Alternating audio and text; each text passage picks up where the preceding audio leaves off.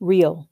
There's no such thing as a perfect parent, so just be a real one. Sue Atkins. The other day, I posted this picture on my Brain Fundamentals Facebook page.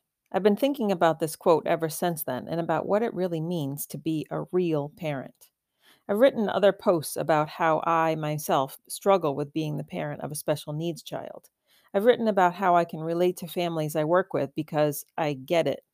I've shared with the world some of my most vulnerable sides in this blog, and I hope that it has helped some of you. It has certainly been cathartic for me. So, when I think about this perfect parent thing and the real parenting thing, I think about what the day to day life is for parents. Of course, that can look dramatically different for every parent, every family, and every situation, right? Now, I want to say right up front that I am counting in all parents here, not just those with special needs. Many of the families I work with do have children officially diagnosed with labels that qualify as being special needs.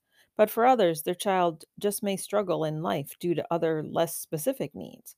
My point here is that we're all parents, and none of us is perfect, whether we think we are or not, whether we want to be or not. None of us are perfect because parenting doesn't come with a manual. We're all just finding our way through this thing we call being a mom or a dad. And perfection, well, that's just not feasible. There's way too many moving parts. Okay, so having said all that, what do I think is being a real parent instead? I think being a real parent is about making mistakes. I think that being a real parent is having a house that may be less than clean. I think that being a real parent is sometimes telling your child, because I said so, that's why. I think that being a real parent is privately crying after your child tells you, I hate you, even though you know it's not true. I think that being a real parent is advocating for, fighting for, and maybe even being not entirely truthful in order for your child to get the support that they need. Although, let me add a caveat to that. As I wrote about in the post Stand Fors, honesty is important to me, so the not entirely truthful thing is something that definitely weighs on me. I also think that being a real parent is knowing that you're not perfect, knowing that you're real and not perfect, and accepting that.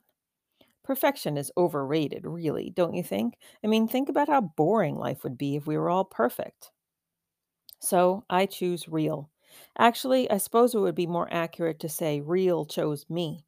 And you know what else? I choose to surround myself with other real parents, other parents that make mistakes and sometimes say, because I said so.